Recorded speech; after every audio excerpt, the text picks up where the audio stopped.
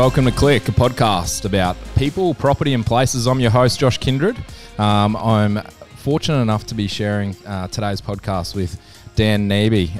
He's a rock star in his own right. We're going to learn a stack about him together today, but our main focus is people, property and places.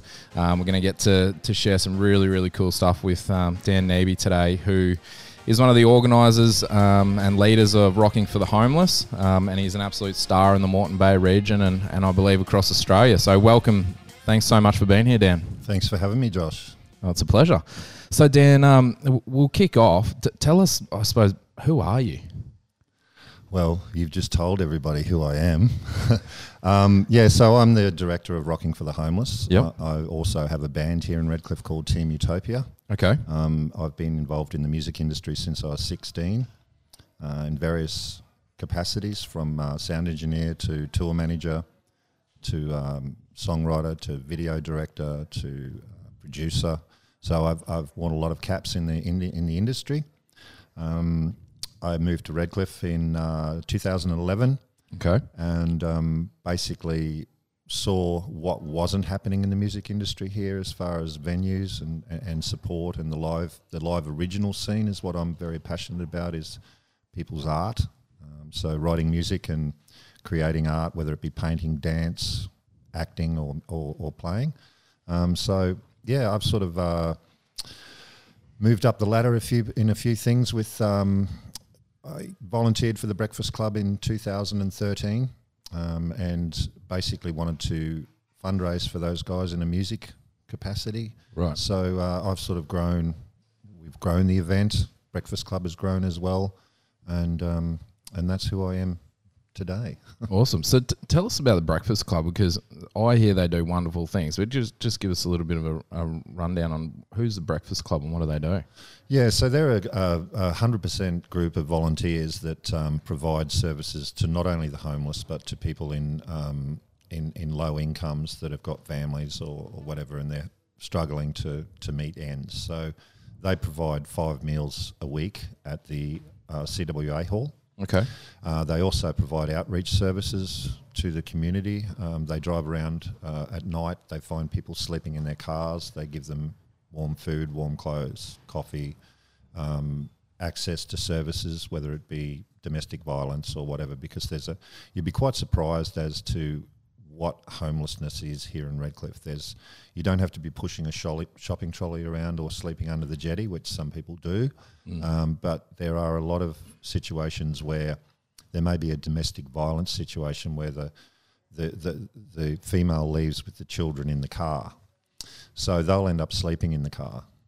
Breakfast Club are one of those people that go and rescue them, as far as they will put them in a hotel for 2 or 3 days while they contact their kin and all that sort of thing. They provide services.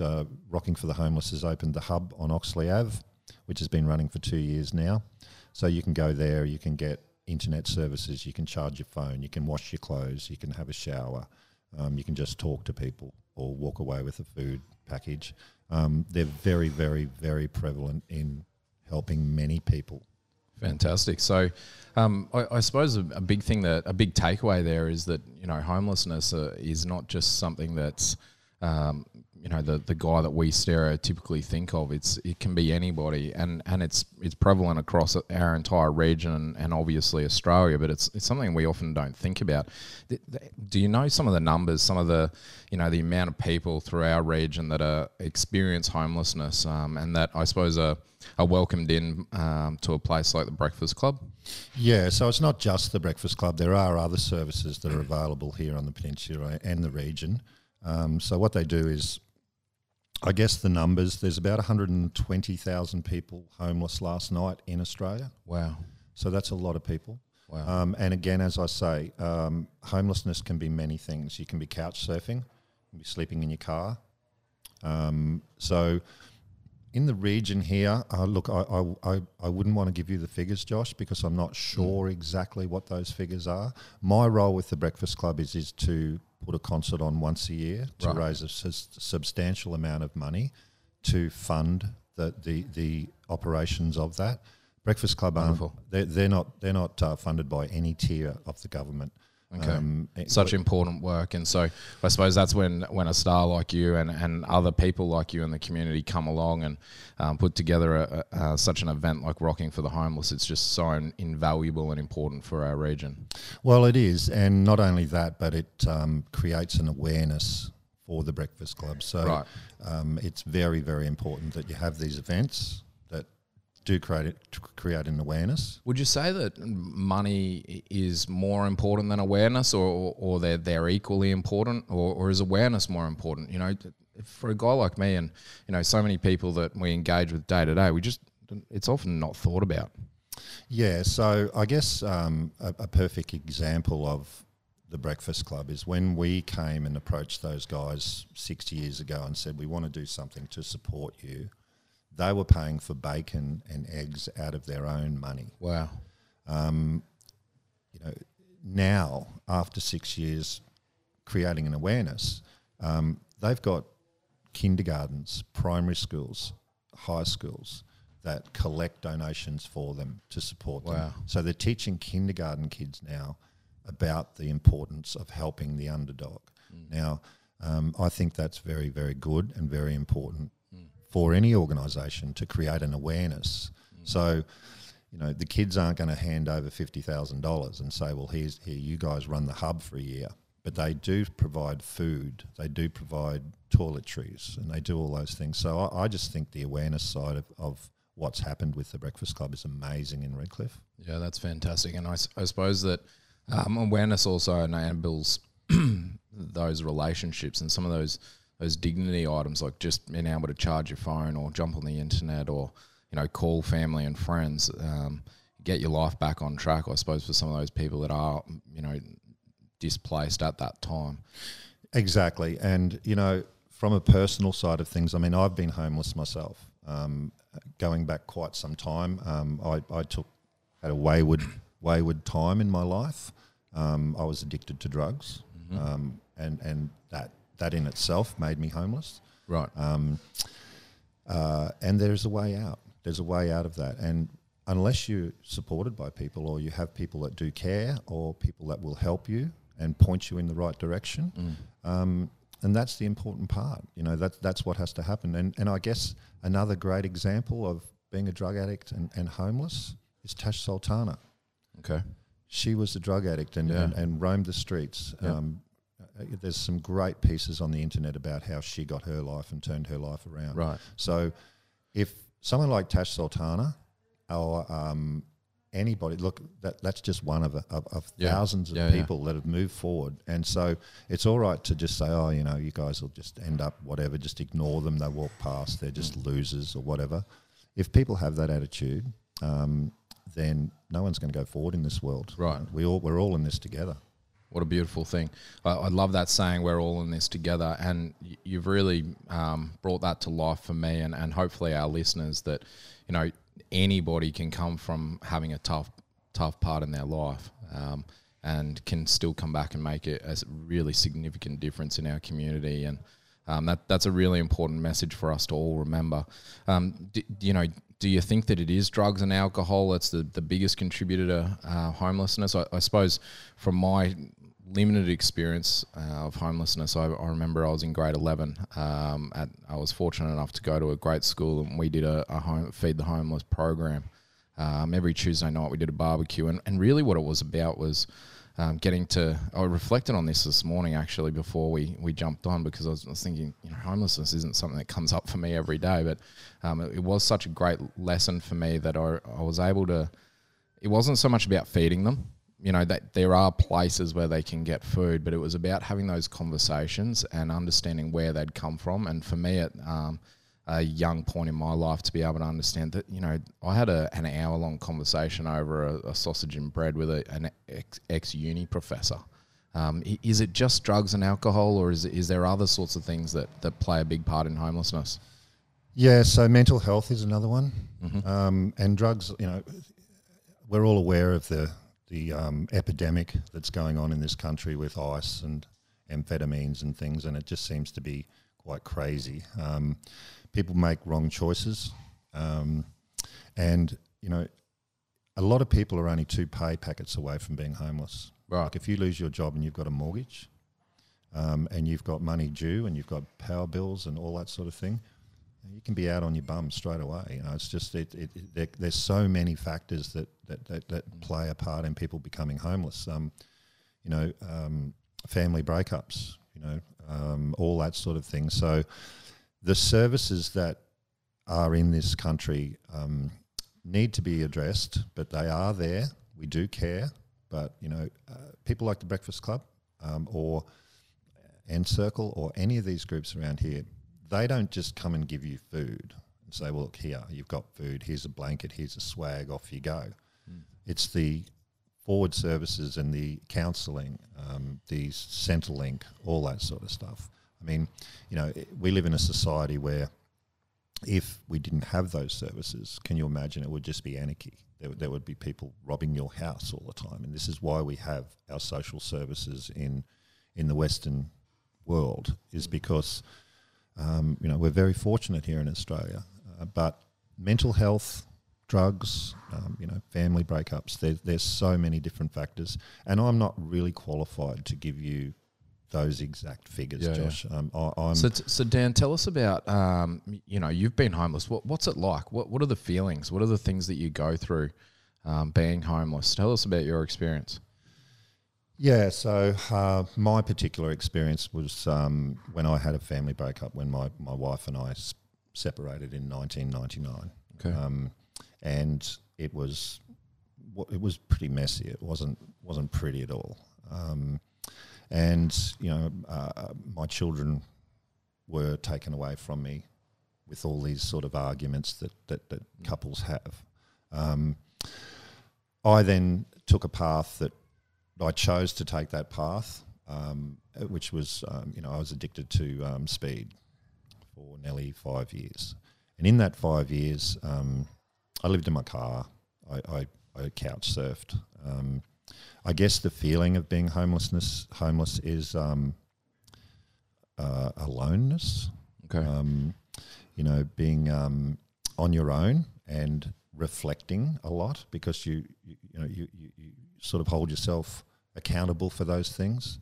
In my particular case, I was fortunate that I had this little man inside my head that kept telling me, you need to stop this, you need to change, you need to do things. So I remember one day in 2006, I hopped in an unregistered car with dodgy plates. Okay. And I drove to a place called Moranbah, which is up west of Mackay in the mines. And my whole mindset to that was that to work in the mines, you needed to be clean, because they test you all the time. Yeah, right. So to me, that was a challenge. So I slept in my car for 3 weeks, and I was helped by various different people to get forward. So that's where my particular personal drive to help people comes from, because I was helped. And if it wasn't for decisions and the little man in my head telling me to get the fuck out of Brisbane, go and get it sorted, then I wouldn't be there. So having that and having people to support, I'm now passing that baton on. And hopefully just one person will pass that baton on again. And that's what it's all about. And I suppose that that community of support, or just that one person that's there for you, helps to echo that little man in your head. Exactly. Just one person is all it takes. Yeah. And if you can help one person, then that's great. And hopefully that person will see the light and transfer that over, which is, I see quite a lot. Yeah, and it's something I've experienced is not necessarily about giving up on these people. You've got to actually just stay there, being that one person, being that person for people that are going through that hard period, because they're not just going to instantly change with one conversation. They're in a really hard place. Yeah, and one thing that I find when I share my story with people is that when you're down at the bottom and you really, really think it's all done, and you're really, really just not sure where to go, that's the best thing, because you now realise. So it's only up from there. Up from there. Let's change gears a little bit. I understand that you've had a huge background in music. You bring groups like UMI, Super Jesus to events like Rockin for the Homeless. How is it that you've been able to connect with those guys, and I suppose tell us about your experiences on the road, being around music and being around rock stars? Yeah, so I work for the Hootie Gurus, and I go on the road with those guys quite a lot. Right. We did a tour called You Do Gurus, which was UMI and the Hootie Gurus. Yep. And it was a great tour, and it lasted nearly 2 years. Right. So it was just great. So, as I said, I go back from being in music from the time I was 16. So all these people are my friends. So when they know that I'm doing something here in Redcliffe, and I mention to them, for instance, UMI took me 18 months to convince to come here, Right. Because they were just too busy. Last year we had Dave and Brad from Hootie Gurus. That was easy. Yeah. Because I just said in the band room one day, I need you guys here. I need this day. I need blah, blah, blah.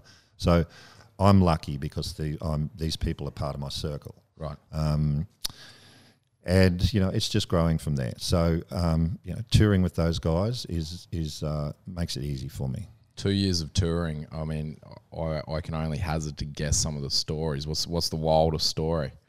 Yeah, so it's not like it used to be in the 70s and 80s, Josh, where there's naked women and drugs everywhere. It's a very. I was thinking of changing careers. Oh, you want me to go back? You want me to go back to when it was like that? Then you go wherever you like. I'm thinking about a career change. Yeah, that's it. Look, these days touring is very, very professional. Like when you've got guys like the Hootie Gurus who've been doing this for 40 years.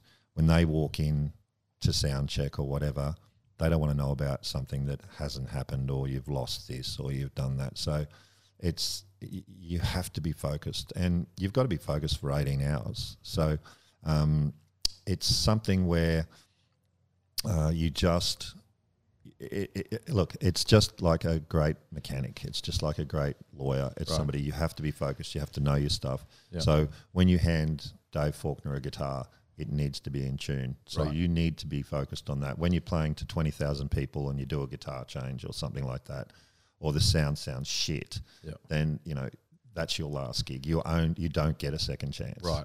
So that's on that level. You've got to be on point. You've got to be on point. And it's the same as a football team. If that fullback keeps dropping the ball, he's going off. Right. So it's not as adventurous these days touring as what it once was. Well, again, I can't divulge too much information, Josh, but when we're off air, I'll tell you. Yeah, fantastic. Now, tell me, you've obviously done a heap of travel with your work. What's your favourite place? You've made Redcliffe your home since 2011, if I remember. Yep. What made you stay here as a place, but also, what's your favourite place in Australia? Okay. My favourite place in Australia is Byron Bay. Absolutely, has to be.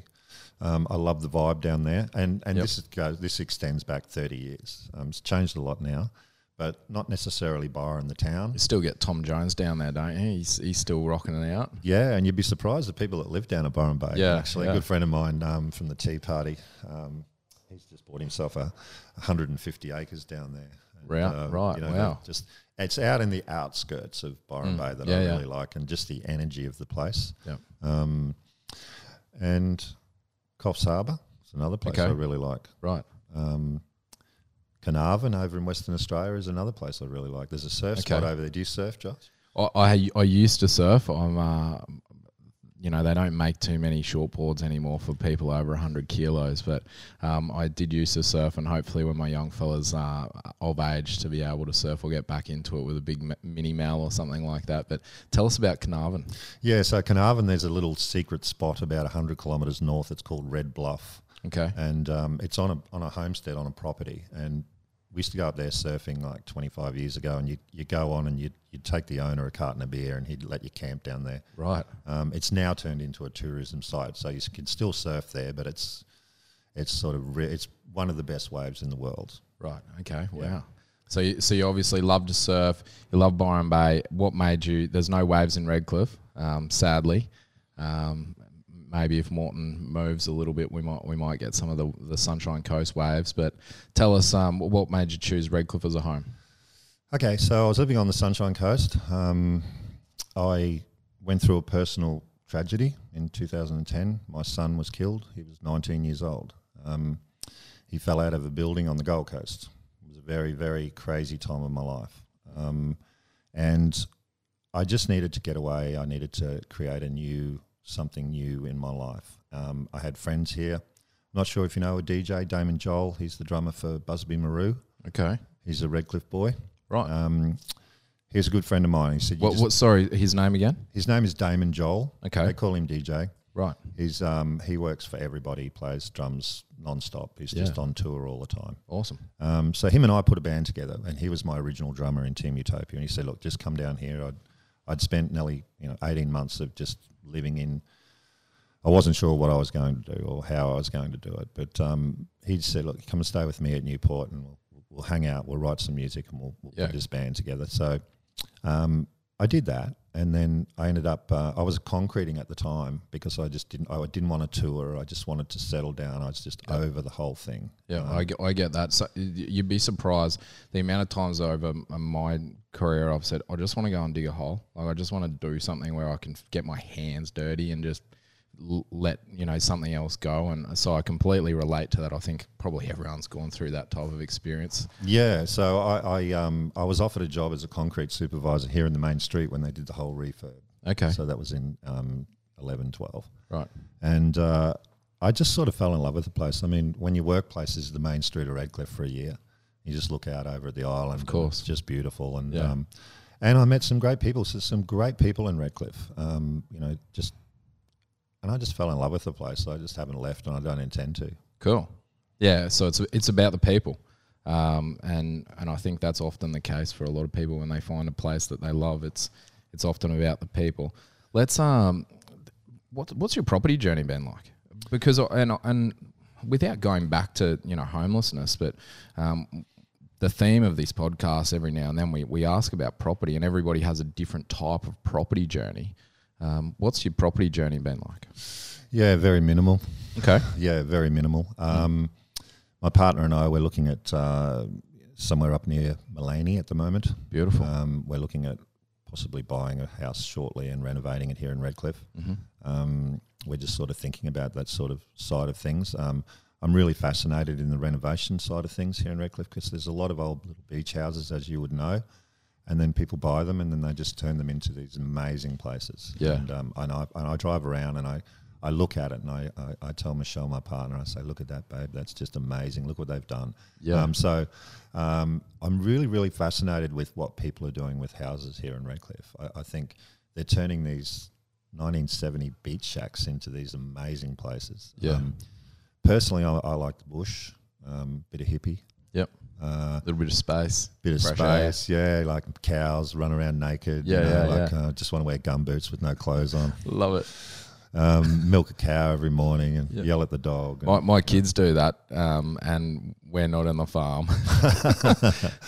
How many kids have you got? We've got 3 kids at home, and I actually had to explain to them yesterday. You kids, you can't run around in the nude. Like it's not like that. But we do get out to the farm every now and then, and they do go a little bit wild. So it's property is one of those things that having space is something that I think we all dream of. But no doubt the great Australian dream is to have that almost that Queenslander style home. I think we've all got that little bit of bug in us where we want to do a renovation, get our hands dirty and just make something beautiful again. Yeah. I'm into that natural look, and I like one of my passions is landscaping, and I had a little hobby for quite a few years of building waterfalls for people. Okay. And turning their pools into just a natural sort of an area. Yeah, right. So I love that sort of thing, and the Bali huts, and just somewhere where you can just open your back door, just go outside, and you may as well be in Bali. Yeah, beautiful. But you're actually in Clontarf. Yeah. I was in Papua New Guinea earlier this year, and I just finished the Kokoda track. We were fortunate enough to stay in this little homestead in Kokoda, which there's nothing there. Like they've got no power, no TVs, nothing. But we've walked into this shower, and it's actually you sort of pull the curtain behind you as the sort of local villagers giggle at you, big white man walking into a shower with just a chamois wrapped around you. And you walk in and there's this creek running through, and the shower's actually a running creek. Perfect. So it was dug out, and it was just an incredible experience to think that the 5-star shower experience was in this little village in Kokoda. But it's that natural experience, isn't it? Oh, I love it. And you can do so much with just be creative and just be, keep it all natural. Yeah. I go to some of these places. I was out at Newport the other day having a look at some display homes with Michelle, my partner. Yeah. And to me, they've got this little waterfall. It's just like a Besser block thing. It's straight and it's got a little bit of water falling out. I mean, I find that boring. A little bit gimmicky. It's like, really, did you get that from Could you Bunny? put a bit of effort in? Yeah. Yeah, like, how about we put a couple of pebbles on there or something? Yeah, the same off the shelf water fountain that's at Bunnings for everybody to get and put a bit of effort into it. I love that. Now, take me back to Rockin for the Homeless. It happens in Redcliffe. Does it happen anywhere else? Yeah, so this it's actually grown. We're down the Gold Coast this year as well. So before we do the Redcliffe show, we're at Southport RSL on the Friday, the 30th. Okay. So the whole road show does that, and then we just move 150 people back here to Redcliffe to do that. Awesome. Wow. So we're also doing a show in Adelaide in December, and we're doing Central Coast New South Wales at Gosford in late November as well. And it's all about raising awareness. We don't need to turn a blind eye to homelessness, but we can rock out with some superstars and some fantastic music. Your passion is art. Thank you so much for joining us today, Dan. Thank you. I really love the message that you've been able to share today, and really do, if you are at the bottom or if somebody's at the bottom, that we can, just be a person for them and reach out to them, ask if they're okay. Just before we go, I suppose what's been one of the triggers for you to get back on track from having down times, and also being really successful to now creating such a successful event like Rockin for the Homeless? Yeah, so I guess the catalyst to that is being at the bottom and wanting to get back up, and that's a natural instinct that all humans have. Yeah. And as I said before, when somebody that you know or hear of or see is at rock bottom, you need to tell them that's a good thing, because you can't go any further. It's now you realise where you are, what you've created, and it's time to get out. So with an event like Rockin for the Homeless, not only is it a celebration of live music, live Australian original music, it's a celebration of a community getting together and supporting the underdog. And that's what's really important. I guess that's the message that I like to push forward. And you know what? It's a drug. It's an adrenaline drug when you help somebody and they don't even know you've done it. Yeah, wonderful. That is the best buzz in the world. Danny Nebe, thank you so much for joining us. Guys, have a look out for Rockin for the Homeless. I hope you've enjoyed today's Click podcast. You can visit us on Facebook and Instagram. Thank you very much. You've been an absolute star, Danny Nebe. Thank you.